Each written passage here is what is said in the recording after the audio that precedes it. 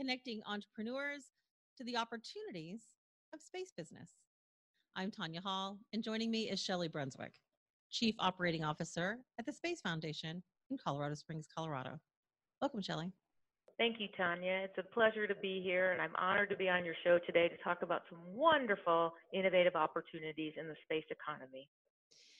And that's certainly a conversation that we like to have frequently is basically this evolution of the space development. What is the mission of the Space Foundation?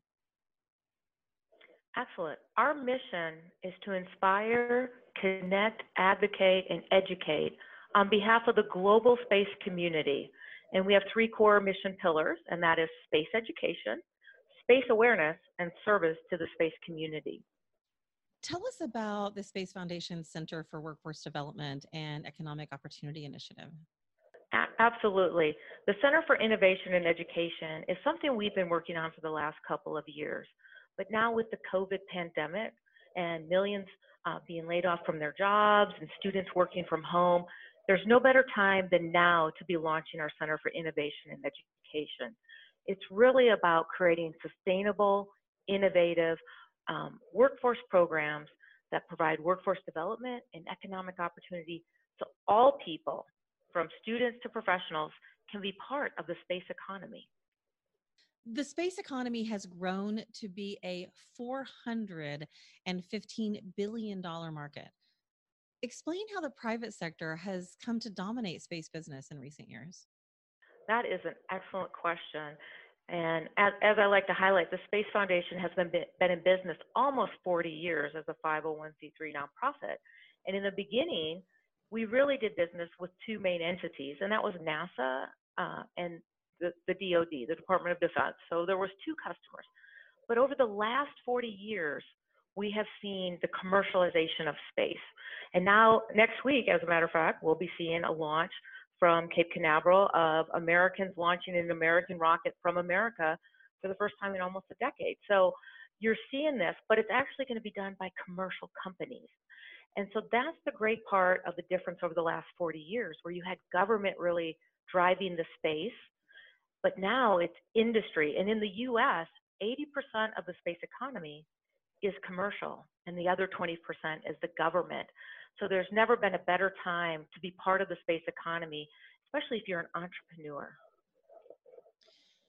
The Space Foundation already claims success with two pilot programs. Tell us about those.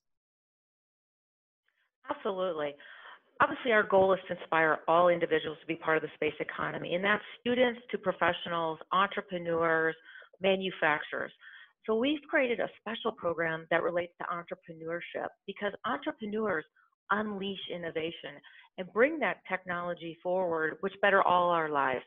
So one of our programs is our Space Commerce program that we created. And that program, I'm going to walk you through our workforce roadmap, which kind of covers 5 disciplines. How we partnered was initially we partnered with the US government, the Minority Business Development Agency out of the Department of Commerce, because we want to bring more individuals, underrepresented groups into the space economy. So we look at minorities, women, underrepresented groups. So we partnered with MBDA, and the first thing we did is we made awareness. And so by partnering with MBDA, they reached out across the United States to all their MBDA centers, letting them know about this opportunity, about the space economy. So we created awareness. Then we created access, and access related to, before COVID even came along, we were putting content online. So we created 15 webinars that anyone can access today about what is the space economy, what is entrepreneurship, what are things you need to think about. So it was awareness, access, and then it was training. We actually did workshops around the country to bring in these minority business enterprise business leaders to provide them with one-on-one mentorship coaching skills throughout the country. And then we connected them. What we did for some of the businesses is we gave them scholarships to come to our annual space symposium. And our annual space symposium is the premier global space event with 15,000 participants. So these companies, these minority business enterprises, had an opportunity to connect with the global space community. And then lastly, it's about mentorship. We provided them a mentoring opportunity with space leaders. One company in particular that went through our program came out the other end, readjusted their strategy, and now has multi-million-dollar contracts. So that's an adult program. We have another program for high school and junior high students called our Junior Space Entrepreneurship Program. Similar roadmap with creating that awareness. Many students think, I don't know how to send somebody to Mars, but we teach them. How do you go to Mars? We put them in teams. We give them access. We give them access to the NASA technology transfer site so they can look at space technology and then they can look at commercializing it. Then we give them the training, not just in STEM disciplines, but in marketing, creating business plans, creating prototypes. Then it's about connecting them to real practitioners and real problems that our world faces that they can now create a solution to solve. And then we provide them that mentorship again, giving them real space industry mentors to help them bring their product to market. So both programs really relate to the entire workforce, students to professionals. You say there are thousands of space patents waiting for entrepreneurs to commercialize. And large space enterprise rely on a deep and rich supply chain of small businesses. So what are the best ways for entrepreneurs and small companies to take advantage of those opportunities? That is an excellent question. So I like to say there's always two pieces of this. There's the tech transfer, which is government has technology and they allow entrepreneurs to commercialize it and take it to market. And then there's tech insertion. The government has challenges, and you as an entrepreneur business leader can come to them with a solution. So depending on how you look at it, so you could consider SpaceX. Elon Musk came to the government with a solution. I'm going to build a Falcon rocket. But NASA, if you go to their technology transfer office, has thousands of patents, and they relate to everything from healthcare and pharmaceutical, energy, the Internet of Things, financial technology, water desalination, growing food in austere conditions.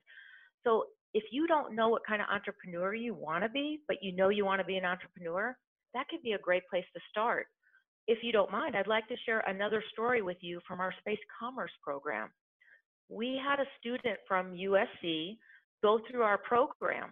He knew he wanted to be an entrepreneur, but he did not know how to do it. And after going through our program, he has now stood up his own company and is taking it to market. So again, it's about providing that awareness that this is an opportunity, giving them access, training, connecting, and mentoring.